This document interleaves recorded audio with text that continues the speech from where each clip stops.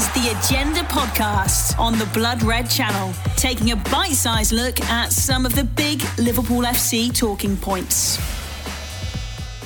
Hello everybody and welcome along to the Agenda Podcast, which follows a huge win for Liverpool in the San Siro last night as they defeated the reigning Italian champions Inter Milan in their own backyard 2-0 in the Champions League last 16. Though the scoreline suggests Liverpool cruised to victory, it was in fact an heroic defensive display for the Reds, who were under the cosh, to be fair, for large periods of the game. But there was one specific star last night in Virgil van Dijk, and the question on this Agenda Podcast is Virgil van Dijk back to his best? Well, joining me, Patrick Smith, is the one and only Theo Squires. So, Theo, is Virgil van Dijk back to his prime self? That's a hard question because before, when he was back to his best, or when he was at his best, he was doing it consistently, wasn't he? For like 2-3 years, he was the very best centre-back in world football. And I'd say he needs to do it a bit more consistently at that level for the rest of the season and take Liverpool to trophies. So if we're talking in May, and Liverpool have won the Champions League, or they've somehow managed to claw back the gap in the Premier League and managed to overtake City and win the title, then you say, yeah, defensively, that is very much because Virgil van Dijk is back to his best. There are signs now there he is showing his form again, that he is getting up to that level, but there have been times when Liverpool have been a bit shaky defensively in recent weeks, and they've had to call upon Alisson to bail them out time and time again. But having said all that, yesterday was one of those peak Van Dijk performances. It's why he joined Liverpool in the first place. He wanted these big Champions League nights, and all due to respect to like a Burnley or someone like that, they're not as glamorous as going to the San Siro, going and playing in Inter Milan, one of these big names and a knockout football. It's what all these top players want to do. They want to go to these stadiums, they want to go to these arenas against the best players and show why they are the very best. And this is what it was for Van Dijk yesterday. Given the armband with Henderson and James Milner on the bench, he rose to the occasion and he was so good. We're all going to talk about that moment against Martinez when he just didn't want to run at him when it was one-on-one. And there's so many other times when he's like against Dumfries or these players where he's sliding in or barging them off the pitch. He's just a proper leader, proper defensive display from him. One moment I think that always stands out from his Liverpool career was against Spurs. I think it was in 18-19 when he was the last defender and they had Son and Harry Kane, I think, attacking him. And despite the fact he didn't touch the ball, he managed to completely take the chance away from him by holding his ground perfectly. While against Martinez, it wasn't quite that situation again. It felt like it because it could have been a big moment if he managed to burst past him. Like Martinez, he's one of the best strikers in Italy. He's got a bit of pace about him. And the fact that he just looked at him and went, nah, Virgil van Dijk, let's just keep possession there. He's still that intimidating presence, but everything else about his game yesterday, whereas the passing, I think he was the most successful passer in the Liverpool team, was Van Dijk, winning the aerial balls, holding his defensive line well. It wasn't, I'm not going to say it was much needed because Liverpool have been strong defensively, even if they've had to rely on the keeper in recent weeks, but it was definitely yes, Virgil van Dijk is back. It was a statement from him for sure. I mean, obviously, we're all aware it was a horrendous career-threatening injury. He was out for such a long period. It's a very long recovery period. He's obviously going to lose some physicality, be it speed, strength, aerial duels. And he has been a bit of a cancer at the start of this season. But now, Theo, as it showed last night, Martinez, Dumfries, Perisic, all these rapid players, physical players. And he's right in amongst it again, isn't he? Yeah, he is. And I think maybe these footballs are changing the narrative. Like we're used to have an ACL injury, you're out for a year, and then it'll take you another 6 months, a year to get back to your best. You can't be rushed. You can't start games. You have to be on the bench and gradually get back into proceedings. But Virgil van Dijk has just been thrown straight back in. He missed the Euros, but he had a full pre-season, and then he's only really had to sit out 2 or 3 games along the way. And it's almost a surprise. Like players don't do this. But then you look at, say, Mohamed Salah. No, he's not had a serious injury like that. But all these players who are reaching this peak form in their early 30s, he's just going to get better and better. These are professional athletes and they can recover quicker when they've got the best medical care, the best rehab facilities and all of this, when they've got the right mentality about to sort of look after themselves, get back on the pitch.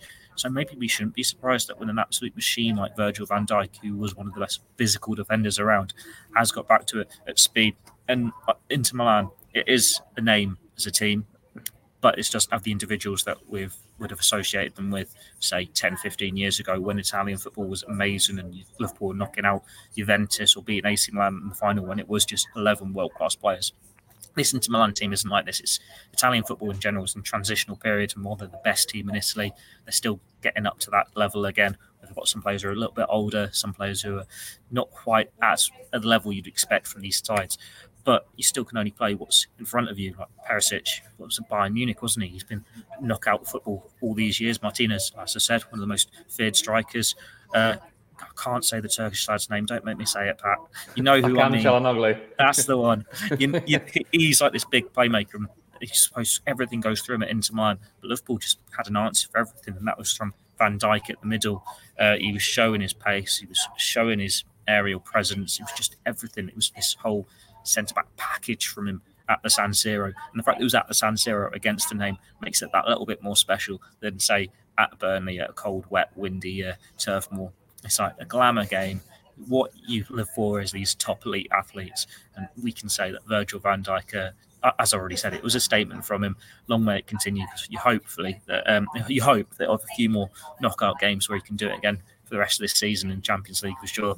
And it was his display that played such a big part in Liverpool being able to leave that first leg with a 2-0 lead. Like, they needed the goals late on from the substitutions. That changed the game. But it could have easily been losing if it wasn't for Van Dijk's offensive display. The Agenda on the Blood Red Channel. Well, his impressive display last night was certainly helped by young Ibou Konate, wasn't it? He was unbelievable again. And that now poses the question, who is Van Dijk's best partner? Because we've seen Matip for the majority of this season. You know, he's had injury problems himself. He's back to his best, I'd say. He's been unbelievable for us. At times, even outplayed Van Dijk. But Konate again last night, Theo. What a performance from him. Yeah, it was a great performance from Konate, and you can see why Liverpool waited to sign him.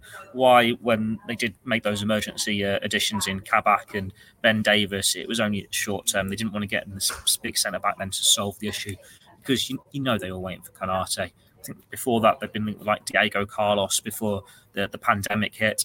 But you can look at Konate now, and it's like he's a future Liverpool leader, isn't he? I'm not going to say he's like a next version of Van Dijk, but he's got everything you need to be this dominating centre-back for years to come. He can pass the ball well, he can bring it out of defence, he's strong in the air, he is big, he is hard to get past, and he's got the pace as well. Whenever we do our team predictions in recent weeks, whenever you look at a front line and got a bit of pace about them, you'd much rather have Konate in there than Matip. And I know Pop doesn't really choose his team like that. He has stuck with Joel Matip for the majority, and then he'll take him out to protect him because that injury record. You don't want to see him play every week and then just pick up another bad injury. But there does come a time when they need to think of the future. And Joel Matip, as good as he's played this season, he's not Liverpool's future. Like, you compare it to the front three. They're all the same age, out of contract at the same time. But you think Salah's the one you want to keep. You can afford or accept losing the other two if you keep Salah. With the centre-backs, you can maybe have one of them aging. Van Dijk, he's got his long-term contract, great. But you don't want another 2-3 to get aging with the injury records or on big money or whatever. And there might come a time when Matip either drops down the pecking order or is sacrificed for a younger player to come in. But then that's why you've got Konate there as this replacement. And there will be a time when he is the first choice, I think, alongside Van Dijk, so they can forge that partnership together. So it can be this great partnership that Van Dijk's already had with a Matip or a Gomez. He is the future of Liverpool's backline. Van Dijk said that himself, and there was a video he did with the club with Gomez and Konate when he said, "These are my replacements." This could be a Liverpool partnership for 10 years. It just depends how long Van Dijk is around. And it's telling that Konate is the one who gets turned to. It's just been a bit weird this season, hasn't it, that Liverpool haven't had any centre-back injuries. Like, normally, one of them gets injured, someone else comes in, and then it's just a cycle, and they all have their goes in the team. And that was even before the crisis last year. When you had Lovren, Matip and Gomez, it was always they'd do about a third of the season each. And now you've got the fact that Konate's on the sidelines waiting for his opportunities. Matip's as fit as he's ever been, playing more games than he's ever played. I think when I did a piece on him in the summer, he was averaging half a season at best on appearances. I think it was 19 Premier League appearances. I'm pretty sure he's already smashed that this year, or overall anyway.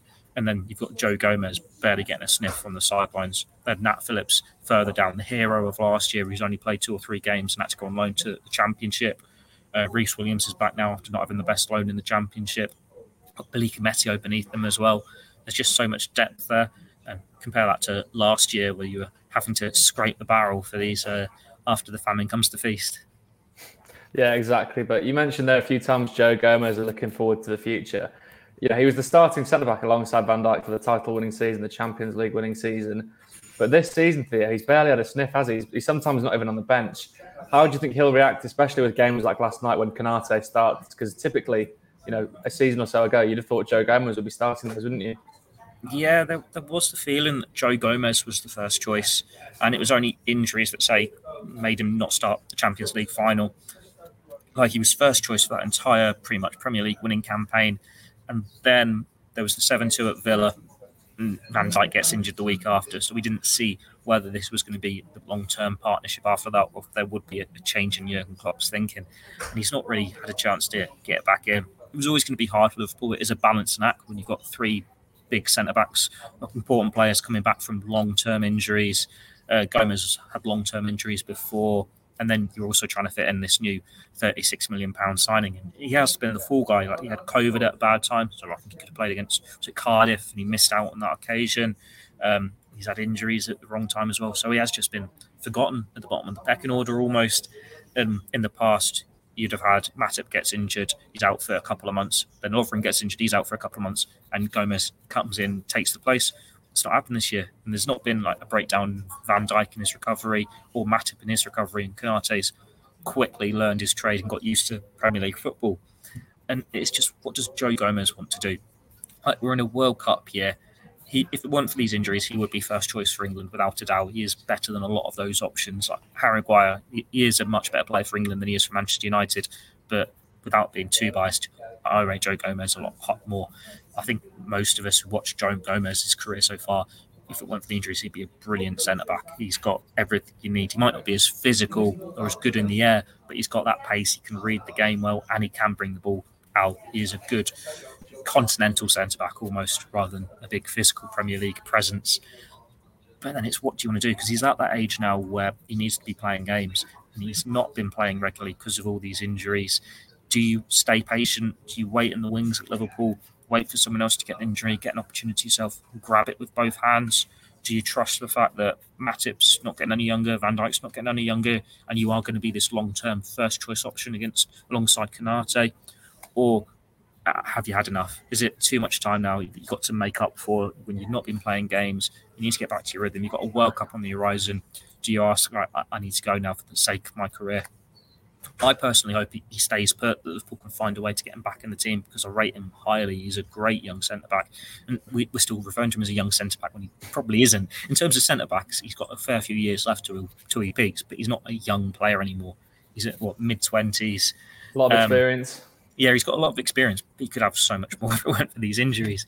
He is in a difficult position. I don't think Liverpool would want to lose him, but then if he's had enough, you wouldn't begrudge him a move as well. Maybe a loan could work out. It's a World Cup year. Go to, I don't know, an Aston Villa, someone like that, someone pushing for European football. You play, you show your quality, and then you can come back to Liverpool and get a place in the team, get higher up in the pecking order. But how often do players go on loan and then not come back? Like Divock Origi's an exception, and that's only because no one took him off Liverpool's hands. Harvey Elliott is the only other one who's an obvious exception, and that's because he wasn't in the team. He wasn't going to be a first-team player that season. We're seeing the benefits there. But Elliott's 18. It's very different when you're a player who should be a first-team player in a Premier League side. And it is going to be a big dilemma for Liverpool. But then we're in, mid-February now. Who knows what's going to come in the next 2-3 months, whether there's injuries or whatnot. They've allowed 5 substitutions in the FA Cup, 5 substitutions in the League Cup, 5 substitutions in the Champions League. He is able to play at right back. He can play at left back.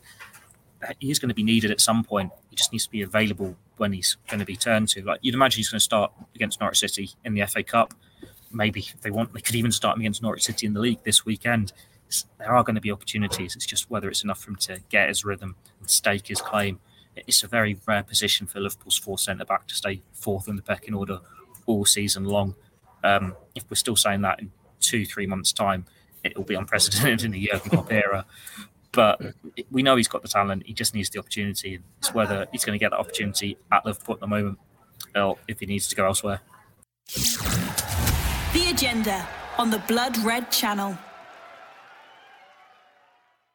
Well, it's a strange luxury to have, isn't it, that we've actually got these 4 centre-backs that Joe Gomez has been left out for the season. But then you think, he could be in that England back three. I have no doubt of that. If they're starting players like Tyrone Mings and Kyle Walker at centre-back in that 3, I think Joe Gomez would suit that position perfectly. But the question is, has he missed the time to move now? Was it January? Because the World Cup's obviously in the autumn. If he gets a summer move, that might not be enough time for him to cement a place in the England squad, is it, Theo?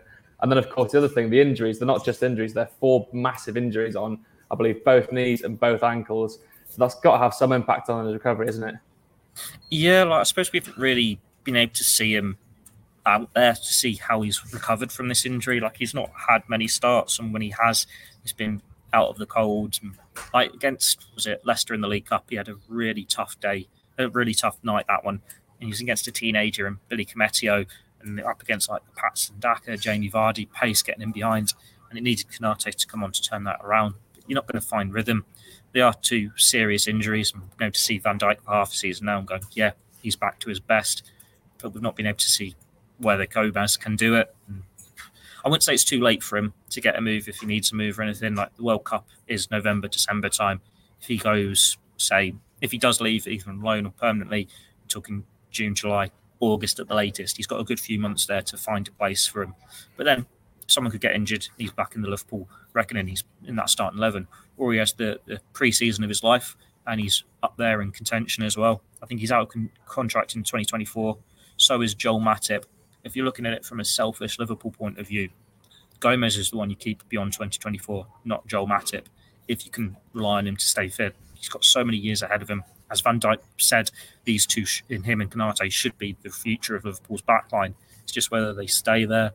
They need to be conversations behind the scenes, and I'm sure there are conversations behind the scenes about what is next for Joe Gomez, whether he is going to be part of Liverpool's future, whether he needs to go out on loan, whether it's thanks for winning the Champions League and Premier League and playing this big part, but you're not going to get what you need here. But then Van Dijk's 30, 31, Matip's around the same. In 4 years' time, when they're at a time when they might not be near a starting level, they have to be dropping down that pecking order. 27, 28, 29, Joe Gomez could be exactly what your backline needs alongside Konate.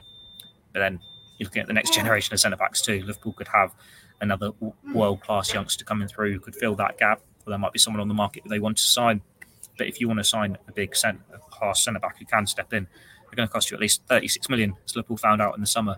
Why go and spend that much on a centre-back when you've got someone as good as Joe Gomez in your ranks, so you don't need to spend anything else on? It is a dilemma for the player, for the manager, for the club. They've got the options there. It's just what's the best solution for all of them. Theo, for my final question, I'm going to bring it back around to Virgil van Dijk. Simple one. Is he the best centre-back in the world? Who's better? He is the best centre-back, that's far.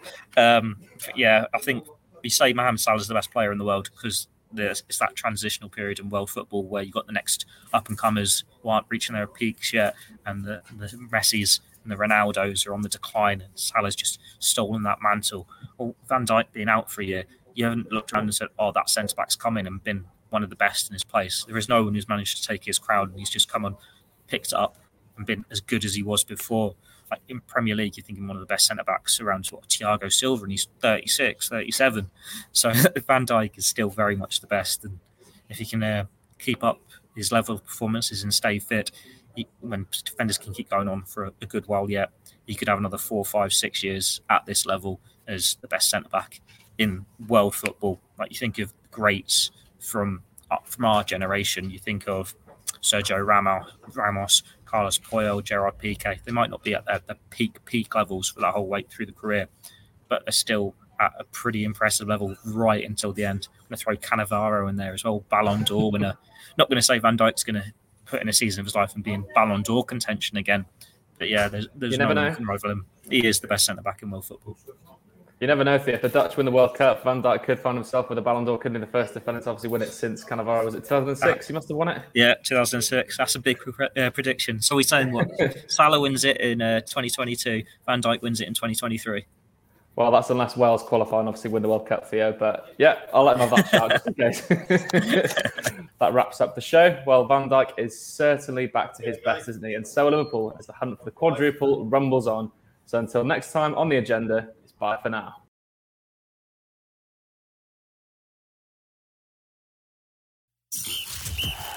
You've been listening to the Agenda Podcast on the Blood Red Channel.